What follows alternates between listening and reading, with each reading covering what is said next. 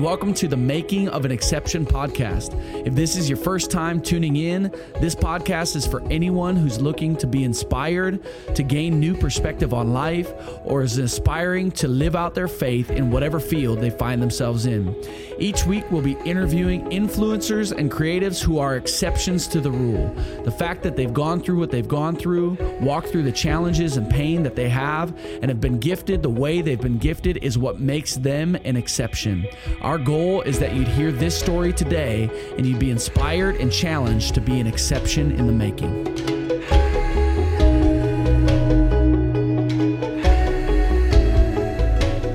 Hey, this is Kirk Graham. You are listening to the Making of an Exception podcast, and today we've got Perry Smith in the building. What's up, Perry? What's up? Thanks for being here, man. Excited. Perry is, you're a photographer, you're a husband, you're soon to be a dad. We're going to talk all about that stuff. Woo! And today we're talking about your life story, your whole life story. I mean, the whole thing. I'm just kidding. I love it. it's going to take 12 hours. No. But yeah, just your journey. The whole point of this podcast and channel is to share stories of people that are an exception to the rule. The fact that you are who you are today is amazing. I mean, and I'm going to let you share just about your journey of how you got to where you are today and who you are today. But just before we jump in, I've known you. It's probably been like 7 years now. Yeah, back when crazy. you were in high school at the time, and who you've become today is, I mean, it's a miracle. God's done so much in your life, and I look back at somebody that you had so much vision for your life, so much passion, and you got into photography, and God's just like open up door after door after door. Yeah. And I'm sure it's not always been easy, but you're somebody, you mean a lot in my life. I look up to your drive. I look up to your organizational skills. I look up to how even though you're younger than me, I officiated your wedding. How you're leading your family is an inspiration. And so how about you just jump in and share a little bit just about who you are, where you're at today, and a little bit of your family as well? Yeah. Well, my name is Perry, photographer in the Minneapolis area. Primarily doing weddings and portraits. I've been doing that the last 7 years or so, really. Yeah. But I'm married. I've married just under 2 years. We're expecting our first baby, a little girl, in a few weeks here. So our life has changed very drastically, I feel like, in the last 9 months, basically, getting ready for this baby. We moved houses in the middle of winter in Minnesota. Is the nursery set up? It's almost there. Should be there by the end of the week. Bags are packed, everything. Yeah, it's crazy. You're kind of getting to that final stage, which I'm sure you're aware of, where it's like any second is go time, which is crazy. But yeah, everything is, that's kind of where we're at right now. So it's been a lot of focus on getting ready to be a dad and kind of step into that and grow our family. But overall, wedding season picks up in the summer here in the Midwest, really. But so I'm getting ready for that. Starts next week and then kind of goes till the end of November. I remember talking to you just the last few years, and sometimes you're doing like 2 or 3 weddings in a weekend. You're running like crazy. I try not to do that anymore. It's insane. I learned my lesson. Like, but I think with anything, when you're starting anything entrepreneurial, you just want to get your feet wet and get in and get going. And so for me, it was you take on anything you can. And then you get into that a few years and you have a wife and eventually a family, and you're like, maybe I should stop doing like that. What's healthy? Yeah. What is your work-life balance supposed to be? And I feel like that's probably the season of life I'm in now, is really trying to figure out what that is. But baby will change everything. Yeah. Baby will change everything. Still have a hard time turning down. I'll still do a few weddings in a weekend if I can. Well, tell me a little bit about your upbringing. I know some of your story and the family that you've been a part of, but just you have you're a twin. Yeah, I'm a twin. You have a twin brother. But talk about your family. Yeah, so I have a twin brother and a younger sister, and I feel like that was like the coolest group of people to grow up with. My twin brother and I were about as polar opposite as you could be. I have 2 parents. They are awesome, a great example of love and life and following the Lord for their life. And I've learned a lot from them. So you grew up in the church? Grew up in the church. Yep. My parents were always, and I'm learning more about this as I get older, they were always on staff as volunteers, in some capacity. So from your perspective as a kid, you grew up with parents that were in the ministry. Maybe they're not vocational, working at the church, but for sure, that's the level of involvement. It was, yeah. I mean, they would have been on staff if there was, the opportunity to be paid for that position. Yeah. But they were holding that position. So my earliest, memories of the local church are going into a local high school and setting up and tearing down.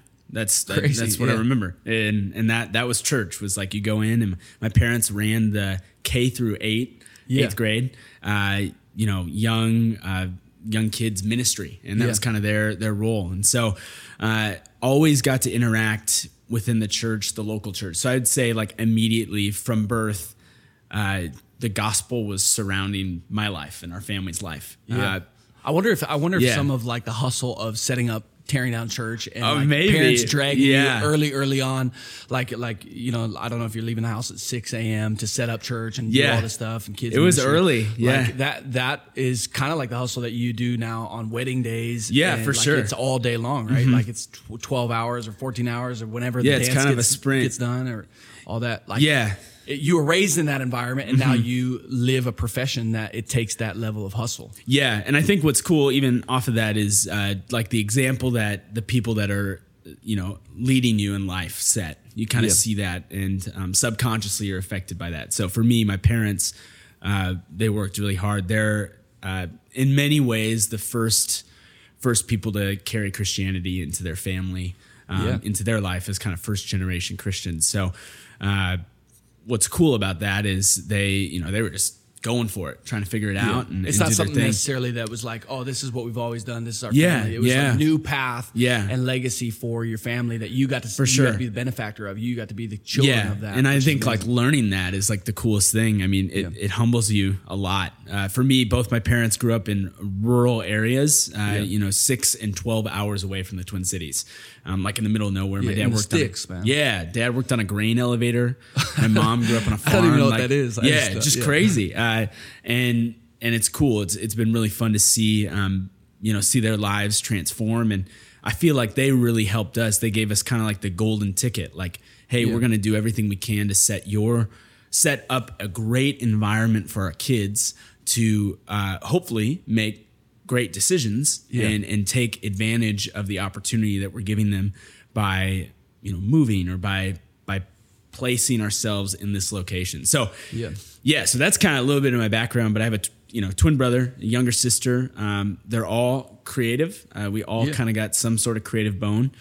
My brother's a web programmer. He's a developer. He's a genius. Yes, he's a low-key genius. Knows a lot of those languages. I don't know anything about it, but I heard that he's the crypto guy.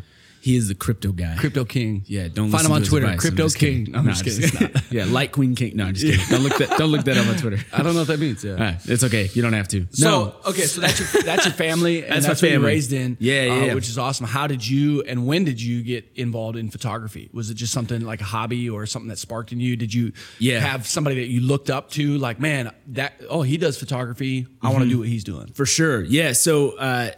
Again, kind of like a blessing in disguise. The world of photography changed as our generation, anyone that's in their 20s, like as they became adults, the whole landscape changed, no pun intended.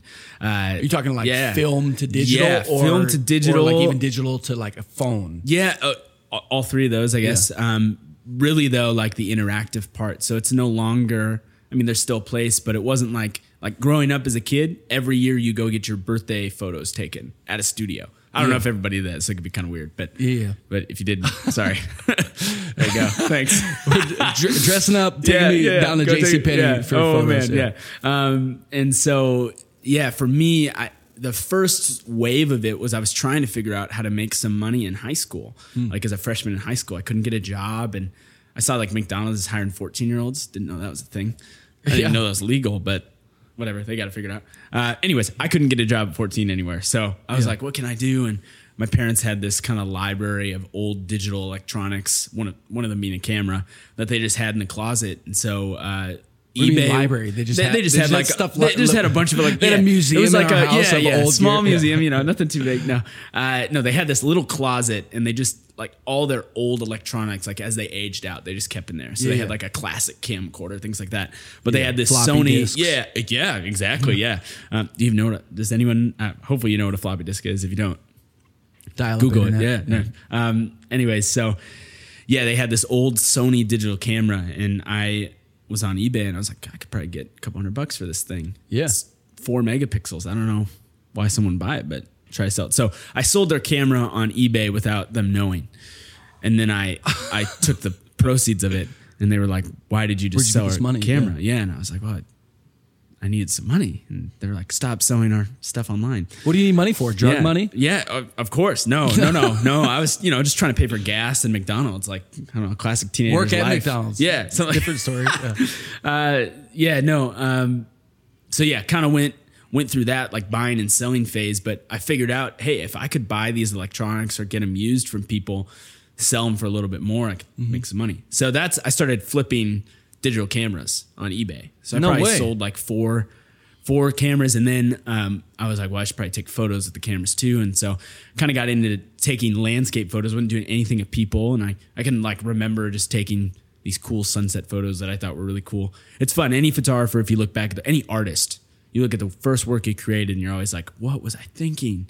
Yeah. But I was using like free web apps and things like that Horrifying. Just don't exist anymore. Yeah. And you're like, I'm still gonna better paint than the on photos I could take. So. I don't know. I mean, pretty sure. Yeah. Pretty sure. So there was that, and pretty sure. So that was how I got into it. But really what spurred me into it and what really the intersection of my faith, my vocation, and kind of like what my life purpose transformed into was when I was 15, I got diagnosed with cancer. And as a 15-year-old, I was a runner in high school. And so I did track, cross country, and Nordic skiing, which is cross country skiing if you're not in the Midwest or anywhere with snow. We're in Minnesota. Yeah. So it's not fun. I mean, it's fun. But wasn't there a cross country skier that just won the gold in the Olympics from Minnesota? Did you hear that? Probably. Yeah. I think it was a female, right? Yeah. I don't know her name, but just crushed it. She's representing more. Yeah. She'd probably like lap me 12 times on a 5K, which is an accomplishment. So anyways, I always got lapped in 5Ks, which is sad. Cause what? Like, yeah. So you were not good. I was like, I was there to train and not be good. Be fit. Side note, one time we went paintballing. It was at a bachelor party. Yeah, just quick. Oh no. We went paintballing. I'm so sorry in advance. I know what's happening. Yeah, and we started. It's the first time I've ever been like legit paintballing, like Warzone paintballing. Yeah. Yeah, and I was stoked about it. They give you a mask, protect your eyes. But I just wore pants and a t-shirt, and we were out there. And you somehow we got divvied up in teams. You were on the opposite team of me. Yes. And in the first game, like how it works is like it's like okay, everybody's alive, and then when you get shot, you're dead. Yeah. And in the first game, you shot me in the head. I apologize. And it was the most painful thing. I wanted to quit right there, but we couldn't because we're trying to support our buddy who's about to get married. Yes. And so we had like 8 games or 10 games left. Man. Hours and hours. And the rest of the day, I was so afraid of getting hit. So side note, you ruined my life on the paintball field. I'm so sorry. You were downhill from me. Do you remember that? It hurts. You were downhill. It was like... Yeah, cheap shot. Anyway, cheap shot.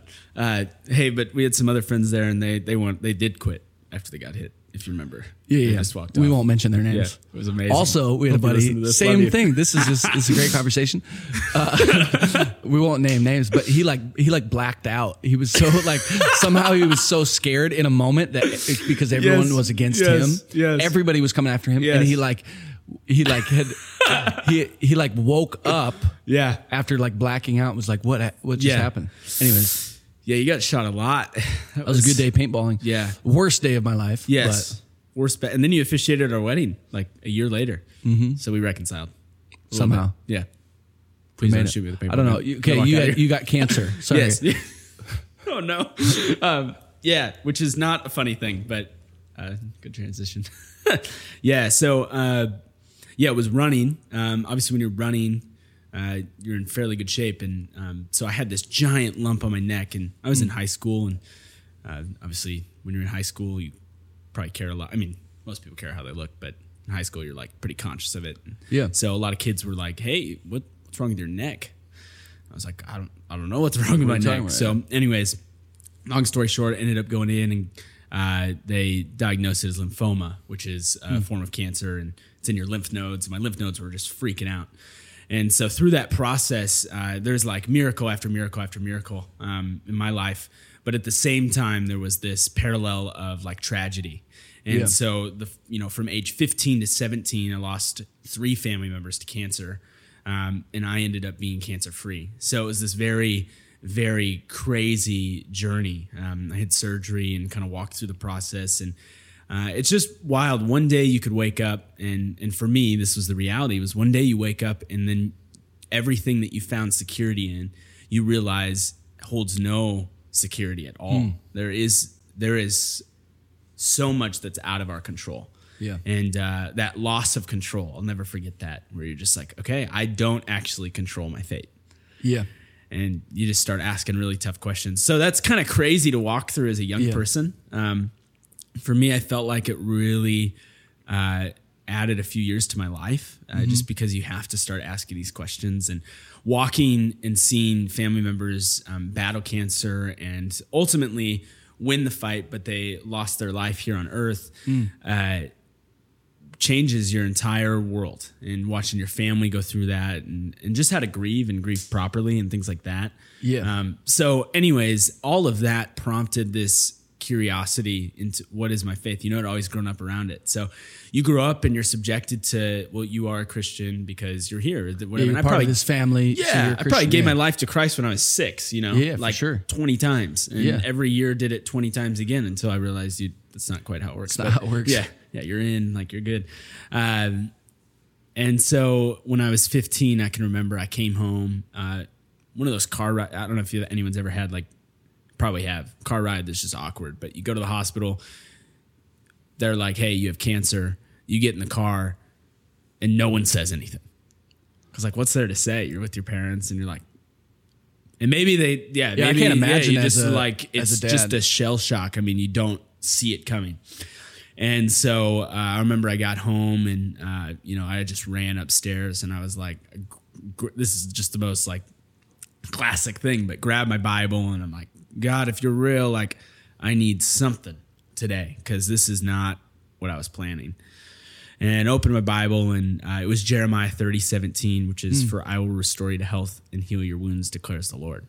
No way. And so for me, that was like just a little bit of a nugget, like a little sign, like, hey, I'm still in control.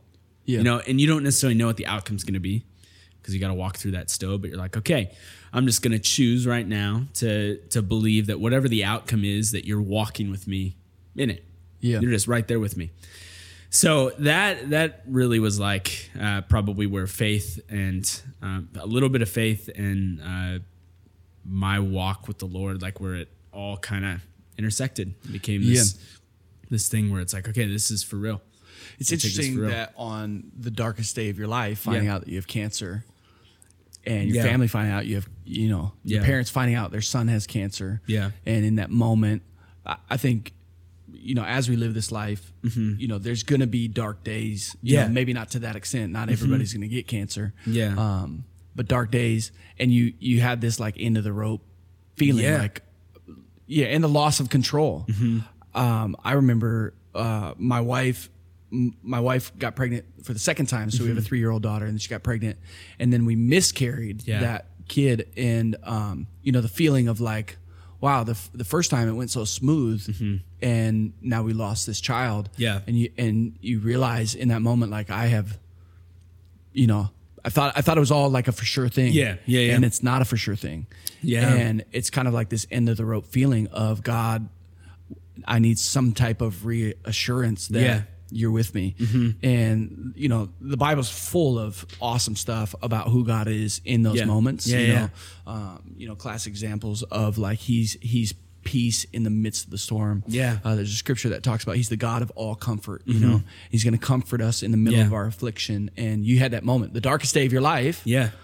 You open up to that verse and there's a glimmer of hope. Like, man, there's something real beyond this. Yeah. And sometimes it takes that in regards to faith, it takes that like getting to this dark day to have a real moment of this isn't just the faith that I was raised in. Yeah. This isn't just my family's thing. I'm actually going to search this out for myself. Yeah. And yeah, it's just cool to hear that God proved himself to you. Yeah. And like even in that moment, that is the defining moment in my life that I feel like trajectory, everything shifted.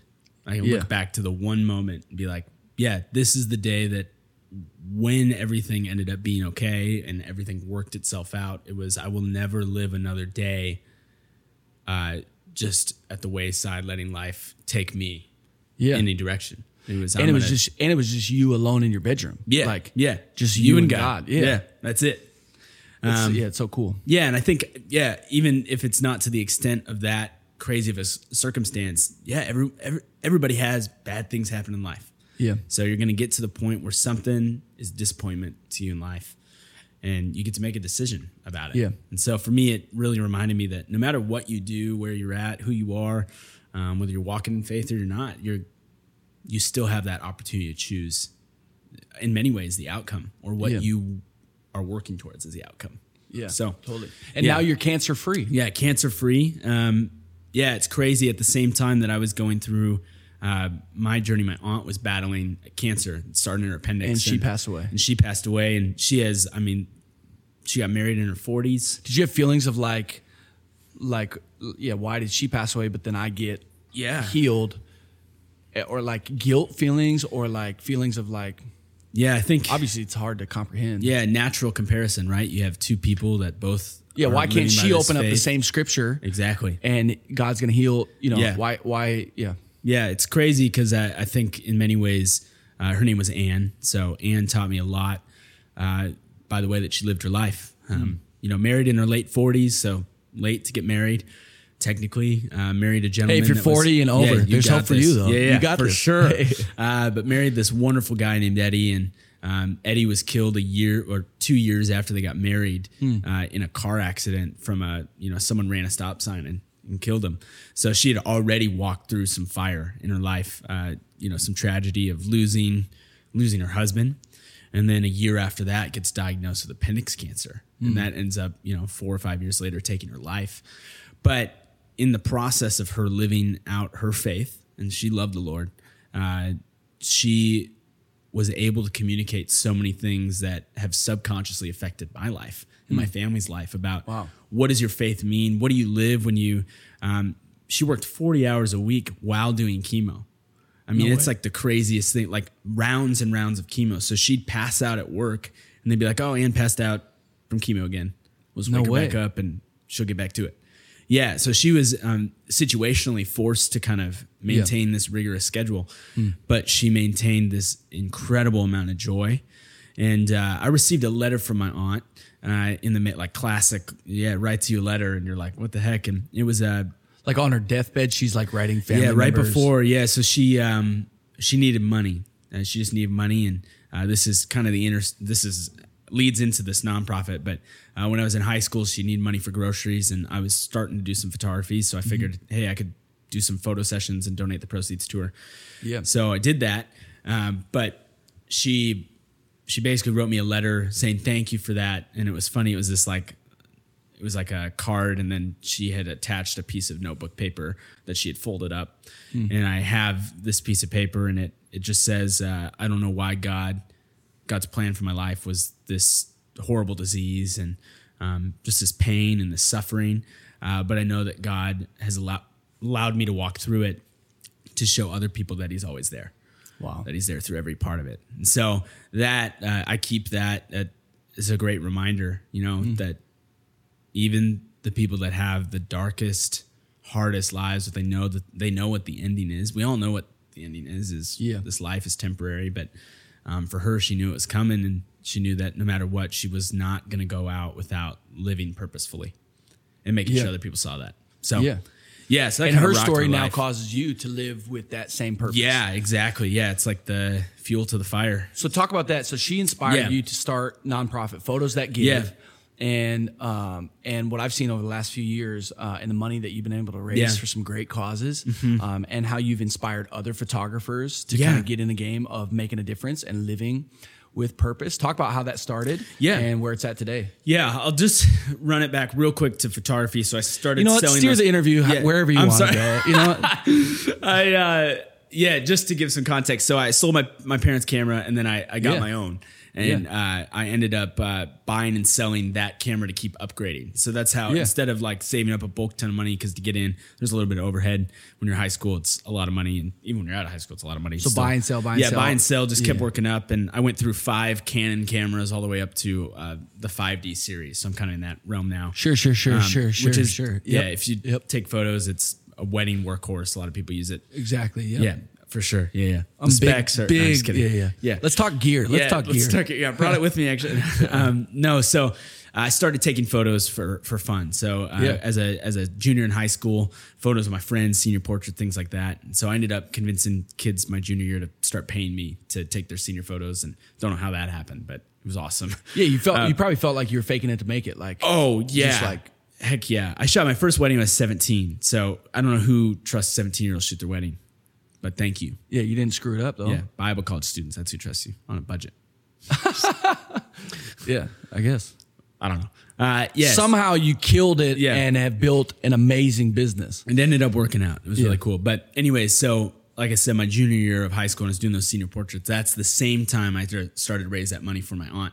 Yeah. And that kind of got me on this like philanthropic adrenaline. Like, oh my goodness, if you do this, you can do what you love. Yeah. And you can actually help people while you do it. It's like the craziest concept to me, because it was like, wow, how can I, here's this vocation that has a lot of unknowns. Anybody that's self-employed, anyone that owns their own business or is a creative, there's a lot of unknowns. If you take the jump and do it on your own, you're hoping that work comes in, you're working kind of hard. But you can do what you love and love people through what you do. And I think that's like the coolest thing ever. So we started I did that my junior year. I raised about $4,000 for my aunt. My senior year, raised $10,000 for a missions organization called Speed the Light that the local churches here in the area raise money for, and they provide like amphibious vehicles to missionaries that need them all over the world. Amphibious vehicles. Yeah, like they'll be like, hey, they need 4-wheelers there. So people that are serving around the world. Yeah. Teenagers are a part of these churches are funding Speed the Light to provide vehicles. For I think they still do it actually, which is kind of cool. Yeah, it still happens. Amazing. So anyways, freshman year of college. So you raised $10,000 on your own? Yeah, on my own. Yeah. And gave it away? Yeah, it was like 45 sessions in the month of October, and it was awesome. And you just get the opportunity. When you're doing stuff out of generosity, there is something that's paid forward in your own life and the lives of those around you. So the sessions that you were doing, did they know that this is what their payment is going towards? Yeah, many of them. So they're able to. There's a set fee, or there's a donation. Or yeah, we got to that point where it was like, hey, this is the session fee. If you want to go above and beyond, we'd love to. I mean, it all goes to a great cause. I'm sure a bunch of people give above and beyond. They're stoked about it. I mean, story after story where your families that are just so generous, and you're like, are you kidding me? I can't believe you're doing that. That's amazing. So in 1 month, you raised $10,000. Correct. How old were you? 18. You're 18 years old.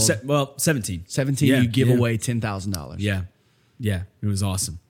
And that is awesome. I mean, it was again, like so fun to see, because again, you grow up in this culture and it's a lot of giving, a lot of focus on that. But when you're giving your talent and your time away, it's like the most rewarding thing in the world. It's not necessarily monetary reward, but you get the best conversations and experiences. And so I'm a big fan of giving. I think it's important for anybody in any walk of life to do it in some capacity, whether it's financial or time. You can just be a blessing to other people. And so, family, parents, everybody modeled that. And then it was like, wait, this is amazing. Just give it a try.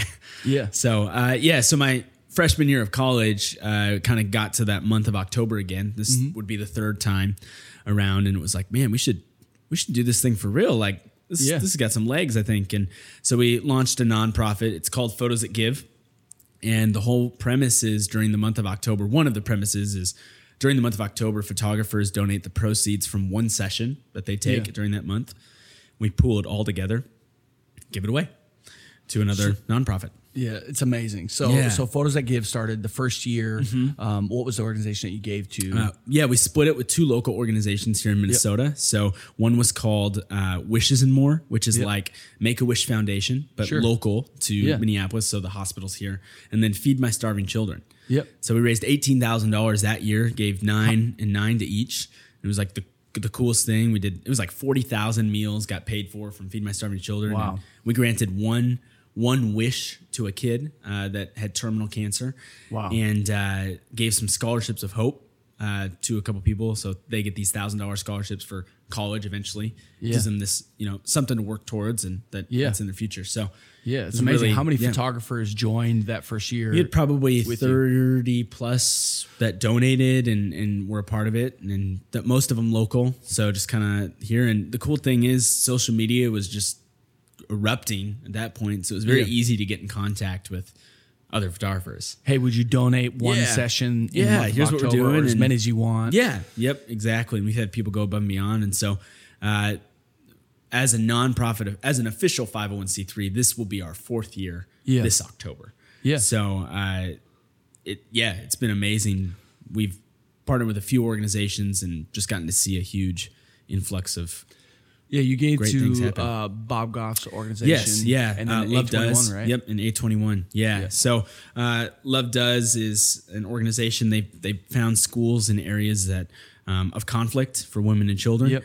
So they're in a lot of the countries that you see on the news, and they're trying to do as much good as they can. And a powerful organization. Really love them. And A21 is fighting human trafficking.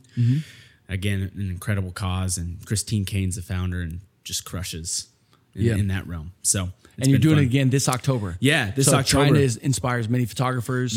Or I know it's Photos That Give. But I mean, if there's like other creatives or videographers, anybody can donate, right? For sure. It's just the idea is to spur philanthropy in the entrepreneurial world. So if you work for yourself in some way, shape, or form, here's a way that you can be generous as a community.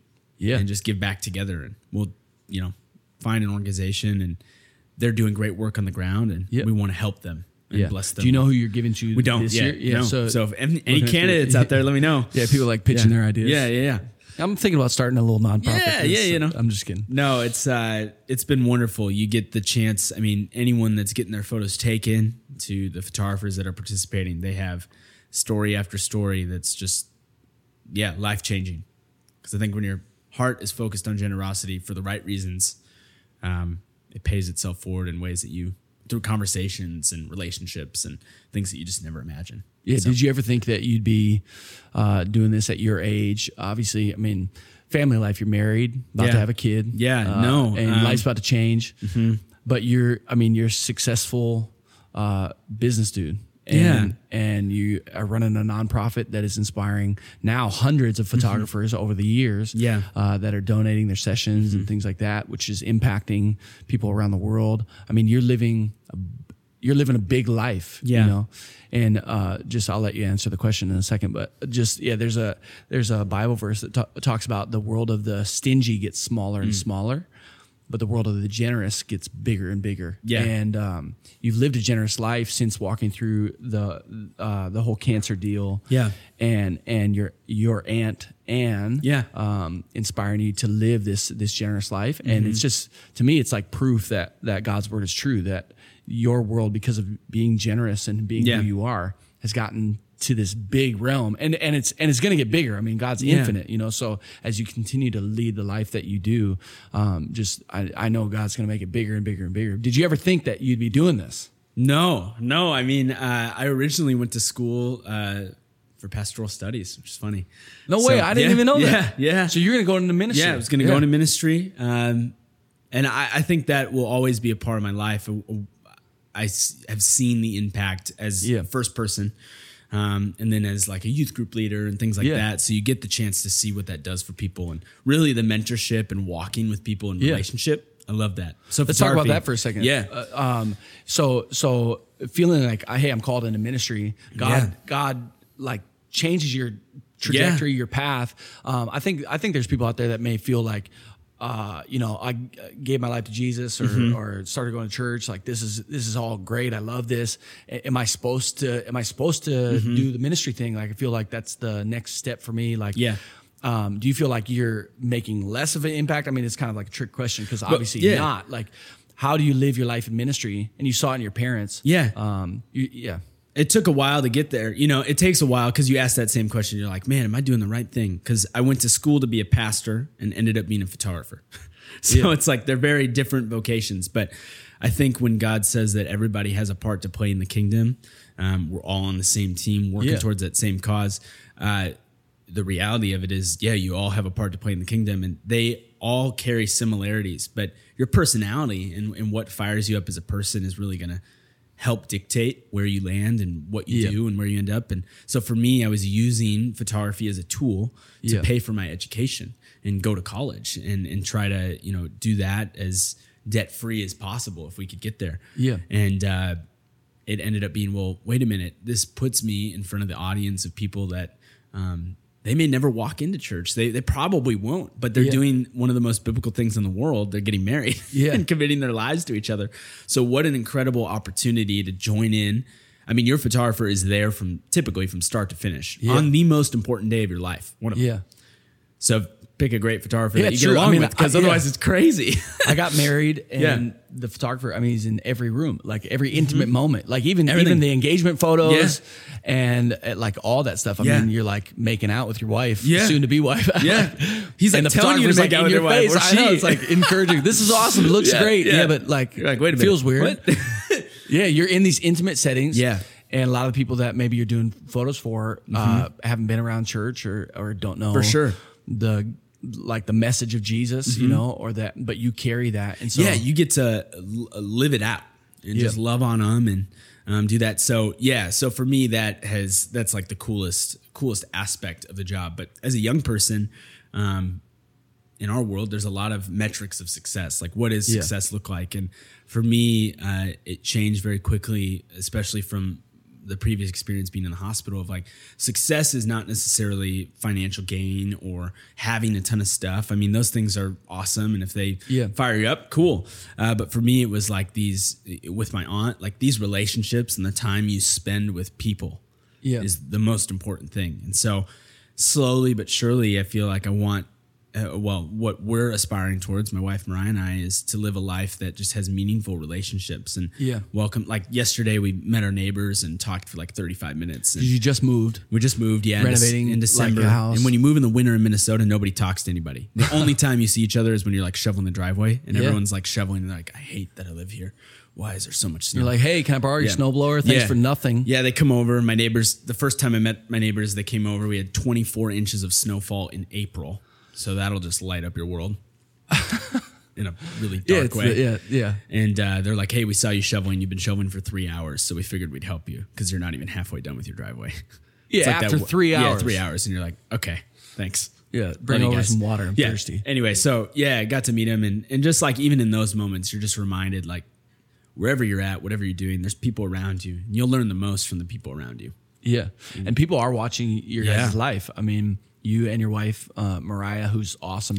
My wife is way cooler than I am.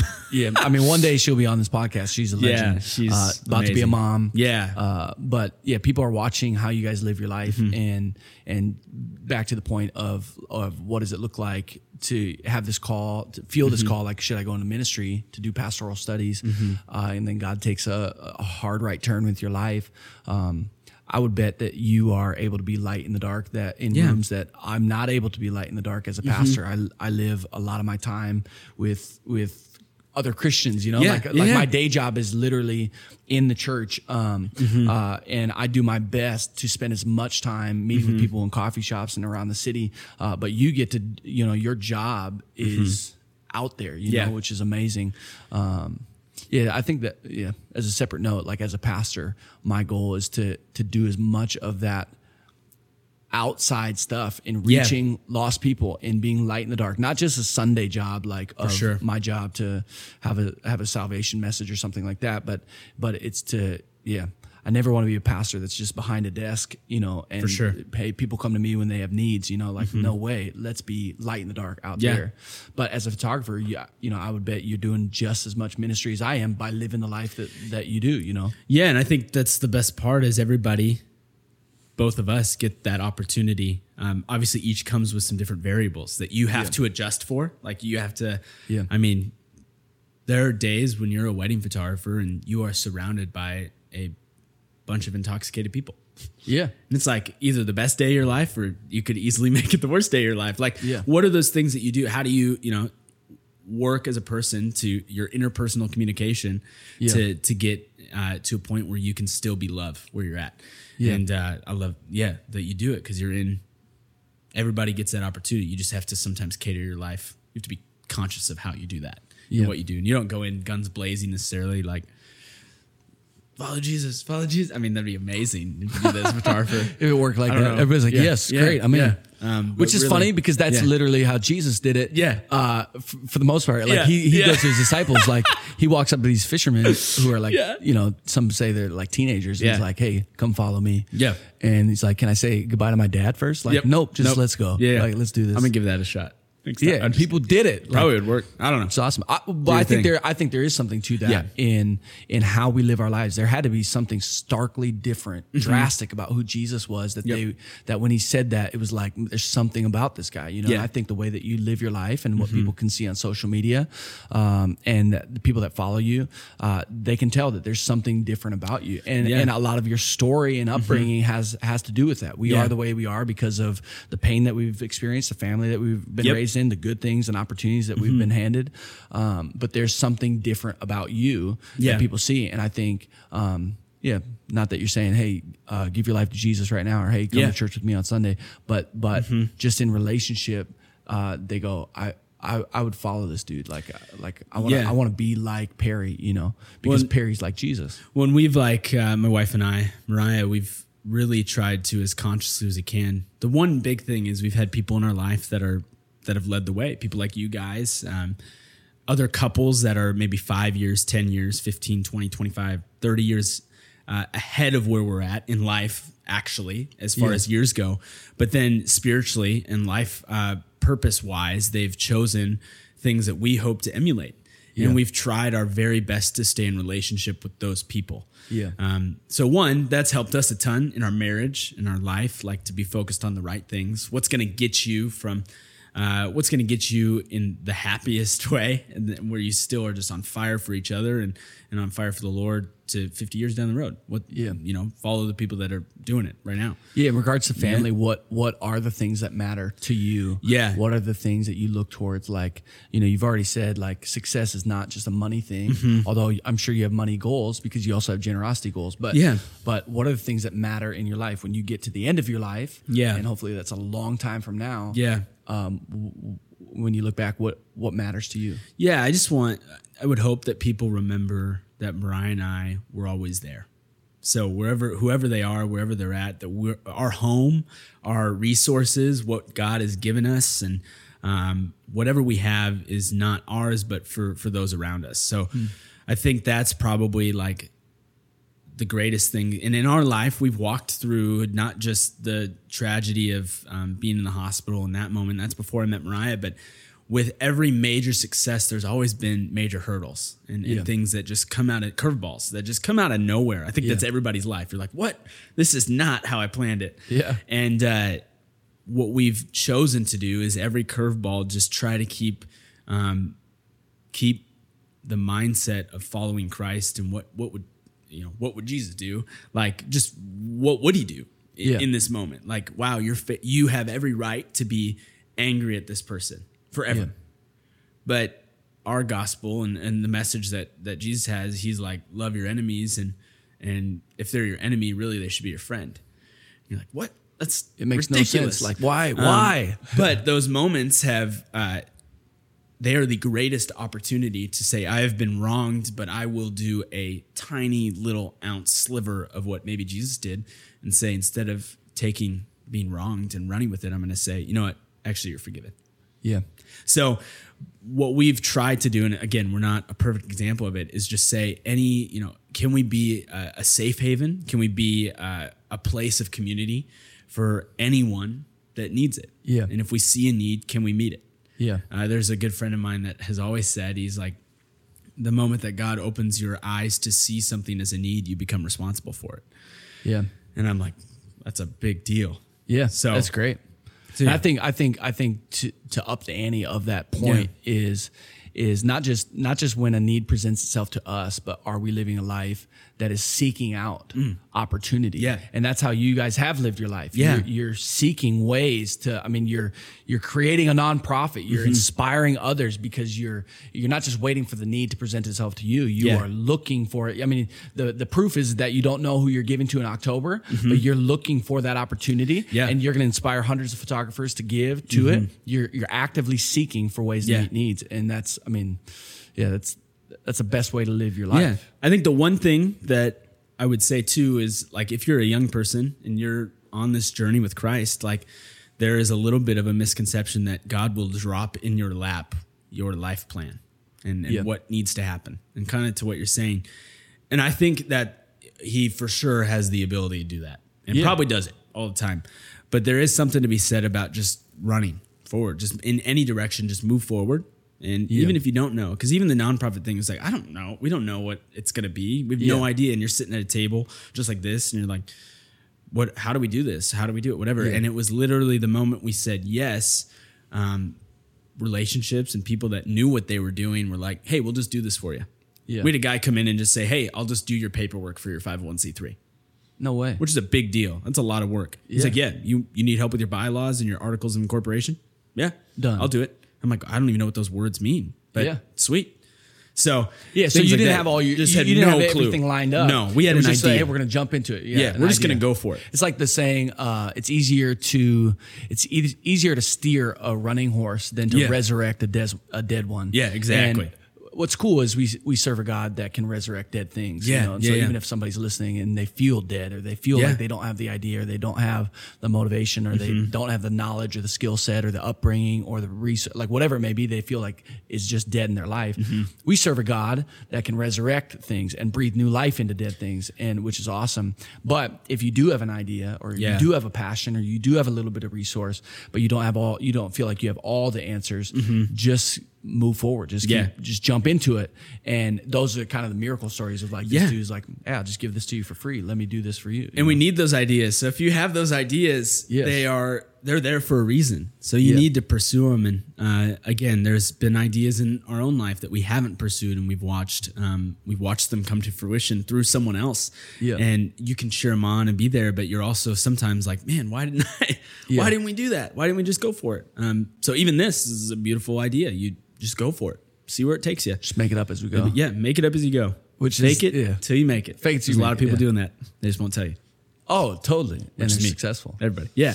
Perry, what are you looking forward to in life? Obviously, you're about to be a dad. Yeah. That's major. About to be a dad, and you're a dad, so you get it. There's things there are things in your life that just change. Yeah. It's hard to explain, and we're fairly young parents, and we're looking forward to that. Mainly because we want to do life with our kids as much as we can, and be there with them and walk with them in relationship. Do you have to adjust things in the business world, like wedding world, all that? Like, how are you preparing? Yeah, like, as a dad, a lot of weddings in June, and our baby's due in June, so that's kind of crazy. So walking through a new starting adventure strong. there. Yeah. If you're a photographer, try to have a baby not in the summer. Yeah, good luck. You don't really control it, so have fun with that. I mean, you could, but you could control it. You could technically. Yeah. Life. Yeah. But yeah, as far as like dad life goes, there's a lot of things that have just been reinforced. Like you, as a father, you will now be responsible, and you have daughters, so you can speak to it. As a father who has daughters in particular, you'll be responsible for curating the image of what a man will be in their life. Yeah, because you're the first man in their life, and so that to me has this huge weight. Like, get your life right, get disciplined, get in the way, And there are all these goals we had that Mariah and I had, like as far as like our daily Devo life and how God, interacts with our day-to-day actions and what we do. Yep. That we're like, eventually, someday we're going to want to, whatever. Every leader that I look up to that's leading anyway, whether they're male or female, they all start their day with some sort of form of the gospel, whether it's praise and worship or they're reading. And then it's not like they're doing this intense Bible study, but they start every morning. Yeah, but maybe they are reminding themselves of why they're there, what they're doing, and getting, that. And it was like, man, someday we'll get there. And I'm like one of the guys that's probably like every couple days you nail it out of the park. And then the other days you stayed up too late, whatever. Yeah. And the moment we found out we're having a baby, it was like, yeah, you got to get all that. Yeah. If you don't do that right now, you'll never do it. Yeah. So do it. Yeah. And so, just kind of preparing that way. We took on a major house renovation. I'm kind of an optimistic person, so I think I can always do more than I probably can. Bro, you say crazy. That, but you do so much. Yeah. Maybe you have more in your heart to do, but like the stuff that you can crank out is insane. But home renovation stuff. You were telling me before this conversation, you were up till 4 a.m. Yeah. Ripping. What we ripped the carpet up. Yeah. Got it down to the subfloor, the bottom. I don't know what the construction term is. Something. It's just plywood. Yeah, you're redoing a house. Yeah, and then redoing the siding and molding. But I had to do it in a time frame. And I'm not like a carpenter by trade or I've never done it. So it's like take all these tools and learn. You learn pretty quick when you cut a board too short. Yeah, but you're the dude that's like, you have this big dream and you just make it happen. But you do make it happen. That's crazy. You just, and I think it's a blessing and a curse because you're like, I can do that. I can do that. Yeah, I can do that. Then sometimes I can do it, but oh man. Yeah. Sometimes I have this feeling that creeps up every once in a while where it's like, because I feel like God's given me like the ability to have new ideas or vision or whatever it may be, like new project to start. Yeah. And I'm jacked about it. And because I don't know if like the season of my life at that time is like, I've got my ducks in a row, like with what I'm currently dealing with. So let's try this new idea. Let's try this next thing. I don't know if I'm addicted to adrenaline. Somebody told me that one time. Maybe I'm addicted to like this feeling of, like I need to have this next thing, or I need to have this new project, when things start to get, like really routine. Anyways, these ideas, but then I'll have this feeling of like, why did I make my life more complicated? Because it's already complicated enough. Like, so then I'm overwhelmed and then I'm thinking, did I make the right choice? Should I not have done this? Like, and I don't know if you ever feel that way of like, man, I feel like I bit off more than I could chew. Yeah. And I think it's those seasons of life. There was a year of my life that I was a senior in college. So I was double time. I was doing 18 credits every 16 weeks. So just trying to finish, ended up going to college, stopped going to college to pursue photography, took like a summer off, which I guess isn't really stopping college, and decided to go back in the fall and finish. Yeah. And it was like, I'm going to finish this, but I'm going to do it as fast and, as right as I can. So doing a ton of college credits at the same time as working full time and getting married. All in 1 year. And so all these life changes, you're moving, doing these things. And I remember there was a little bit of it where you wake up and you're upset with your life. You have created a life that you do not enjoy. Yeah. Every day there's something on the calendar. There's 2 dots or whatever, a dot. And you can't do anything about it. It just is what it is. So it's in those moments where you're like, I will never do this again. I will never do this again. And then you might do it again. And then like third time around, you're like, I'm not doing this again. Yeah. So I think part of that is God expanding your capacity, Yeah. Because we're growing and we're changing and God's doing so much in our life. And these ideas, a lot of them are God-given. Yep. And hopefully we're being led like by the Lord to step into faith stuff. Like, I don't know how it's going to work, but I have this idea. Let's do it. Let's figure it out. Yep. But it's God expanding your capacity to be able to handle that stuff. Yeah. And the leader you are today and the businessman that you are today, the husband you are today is because you've taken these like steps of faith. Like when I got married, it's like, I loved Kaylee, but it was like faith step. Like, am I ready to be a husband? I don't know. Like, and I remember talking with her dad, like, am I ready to be the provider for her? Am I able to live up to this guy who's a legend? My father-in-law is amazing, the most gentle, the most gentle. Like, am I able to love and serve this woman who's about to be my wife? Like, am I ready for this? Same thing with becoming a dad is like, but it's all these like faith steps. I'm not sure. I'm not sure I'm ready. I don't know if I can do it. I don't know financially if I'm ready to have a kid. all these things, but you take these faith steps and it's like this expanding of capacity. Yeah. And now I love my daughter. But every once in a while I have this feeling of like, man, I think it would be awesome to just be out on a tractor. Yeah. Mowing a lawn, doing your thing. like why can't I just sit, sit and that's my job, like simpler life, like and I think I'm right there with you. Each thing, but each one of those moments that you say, because I think in Christian world, those things are big life choices, and people are like, I'm not ready. Yeah, so I was like, well, none of us were.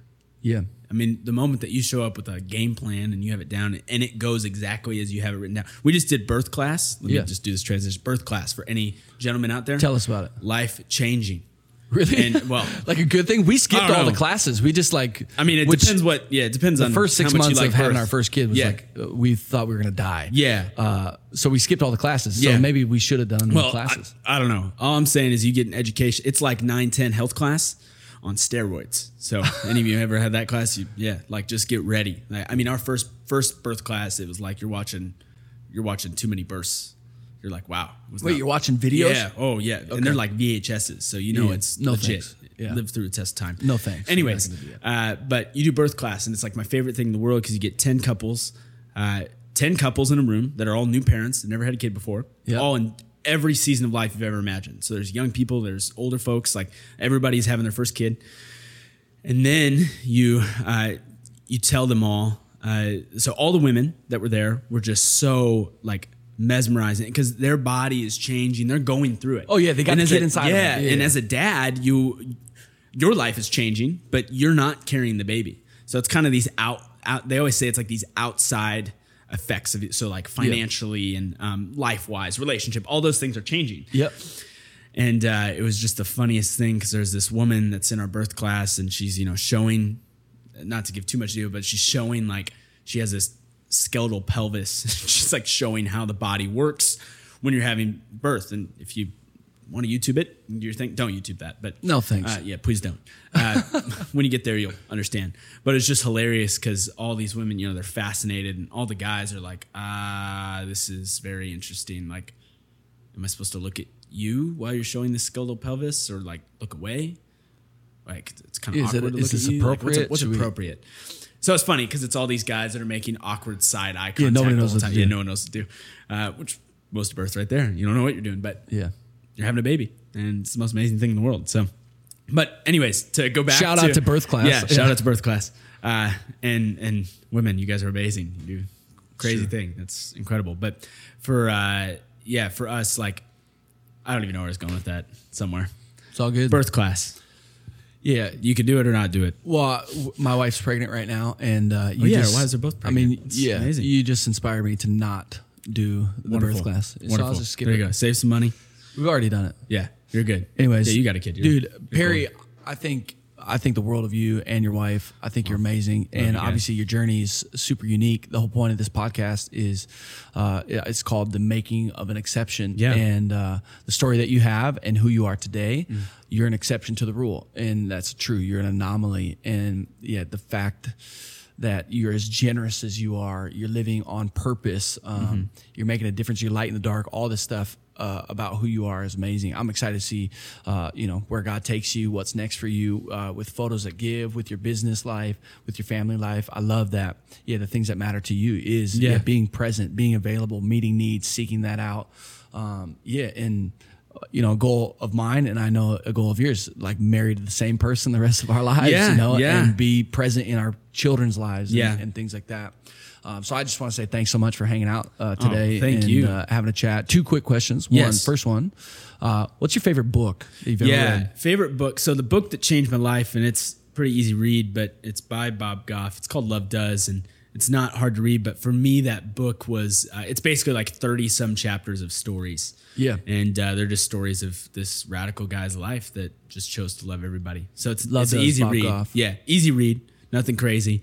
I mean, like, we read it freshman year at college, and reading that, it was. I remember one of the chapters is like when he had young kids, he had his kids write letters to like foreign diplomats and presidents and government leaders, and somehow a lot of them like responded to these letters and they got invites. And so they took, I think it goes like he took a year off, like his kids took a year off of school and they traveled the world going to palaces and, you know, different like amazing places. Like that's what the book's about. Like this guy that lives this insane life, and loving people everywhere. So he like gives people keys to his front door. That's their gift, and they work. That's crazy. So they can come over whenever they want. But so I love that book. He just wrote another book called Everybody Always, and I just finished that book. And so both of those, I guess I answered the question. Bob Goff. Two Bob Goff books. They've changed my life as far as perspective goes. Yeah. And they're a good reminder of someone that's older, that's still on fire for their wife and their kids and loving people. Yeah. So, second question is, if you had one piece of advice for somebody that's following in your footsteps, somebody, maybe it's photography, but just the life you're living, that they're looking up to you saying, man, I want to follow that dude. Yeah. One piece of advice. Yeah. Get some people in your life that are doing what you want to be doing. Yeah. So reach out to them. Like, we live in the coolest age ever where you are connected with any creative that's on social media from, just you're a message away from anybody. So that alone, that piece of advice has changed our nonprofit. It's changed the relationships, the friends that I have. Like most of my friends that are photographers were all, I interacted with them somehow on social media. And that's how I got to meet them. And so for me, that alone, so that opportunity, and take the opportunity to be the awkward person that reaches out. Yeah. Because oftentimes people are just willing to meet. They just need somebody to ask. Don't be creepy. Like creepy dude, but like sitting on their front porch, like, hey sir, hey, I see you right now. Don't start a message with that's creepy. But have mentors in your life, people that you look up to. Yeah, because that's helped. That we have, and we're so thankful. They're our greatest friends, but couples in our life, like you guys, they are living a life that's on fire for each other, on fire for the Lord, and ready for the changes that are coming. They're ready for, or trying to prepare for what is life going to throw at them, and how can we react in a way that's the most loving? Because that's the most contagious part about the gospel for me. I mean, at the end of the day, it's this gospel of no matter what happens, if you are wronged, God has a response for you, and it is not the response you feel. Typically. Wow. Almost every single time. Which I love, because it's a challenge to grow. So let's end it there. That's awesome. Perry, thanks for being here again. You are an exception to the rule. And trying to figure out a sign-off thing. Yeah. As a rule, remember. You're going to sing, right? Yeah, I'm going to sing a song. That's how I'm going to end every episode. You got a jingle. No, as a rule, for those of you listening, be an exception to the rule. Peace.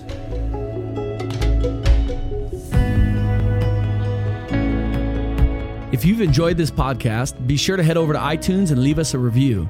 You can also subscribe to us on YouTube or anywhere else podcasts are found.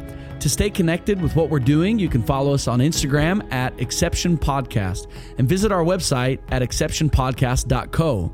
New episodes are releasing every Tuesday. If you know someone who's an exception to the rule and want us to share their story, you can let us know on our website.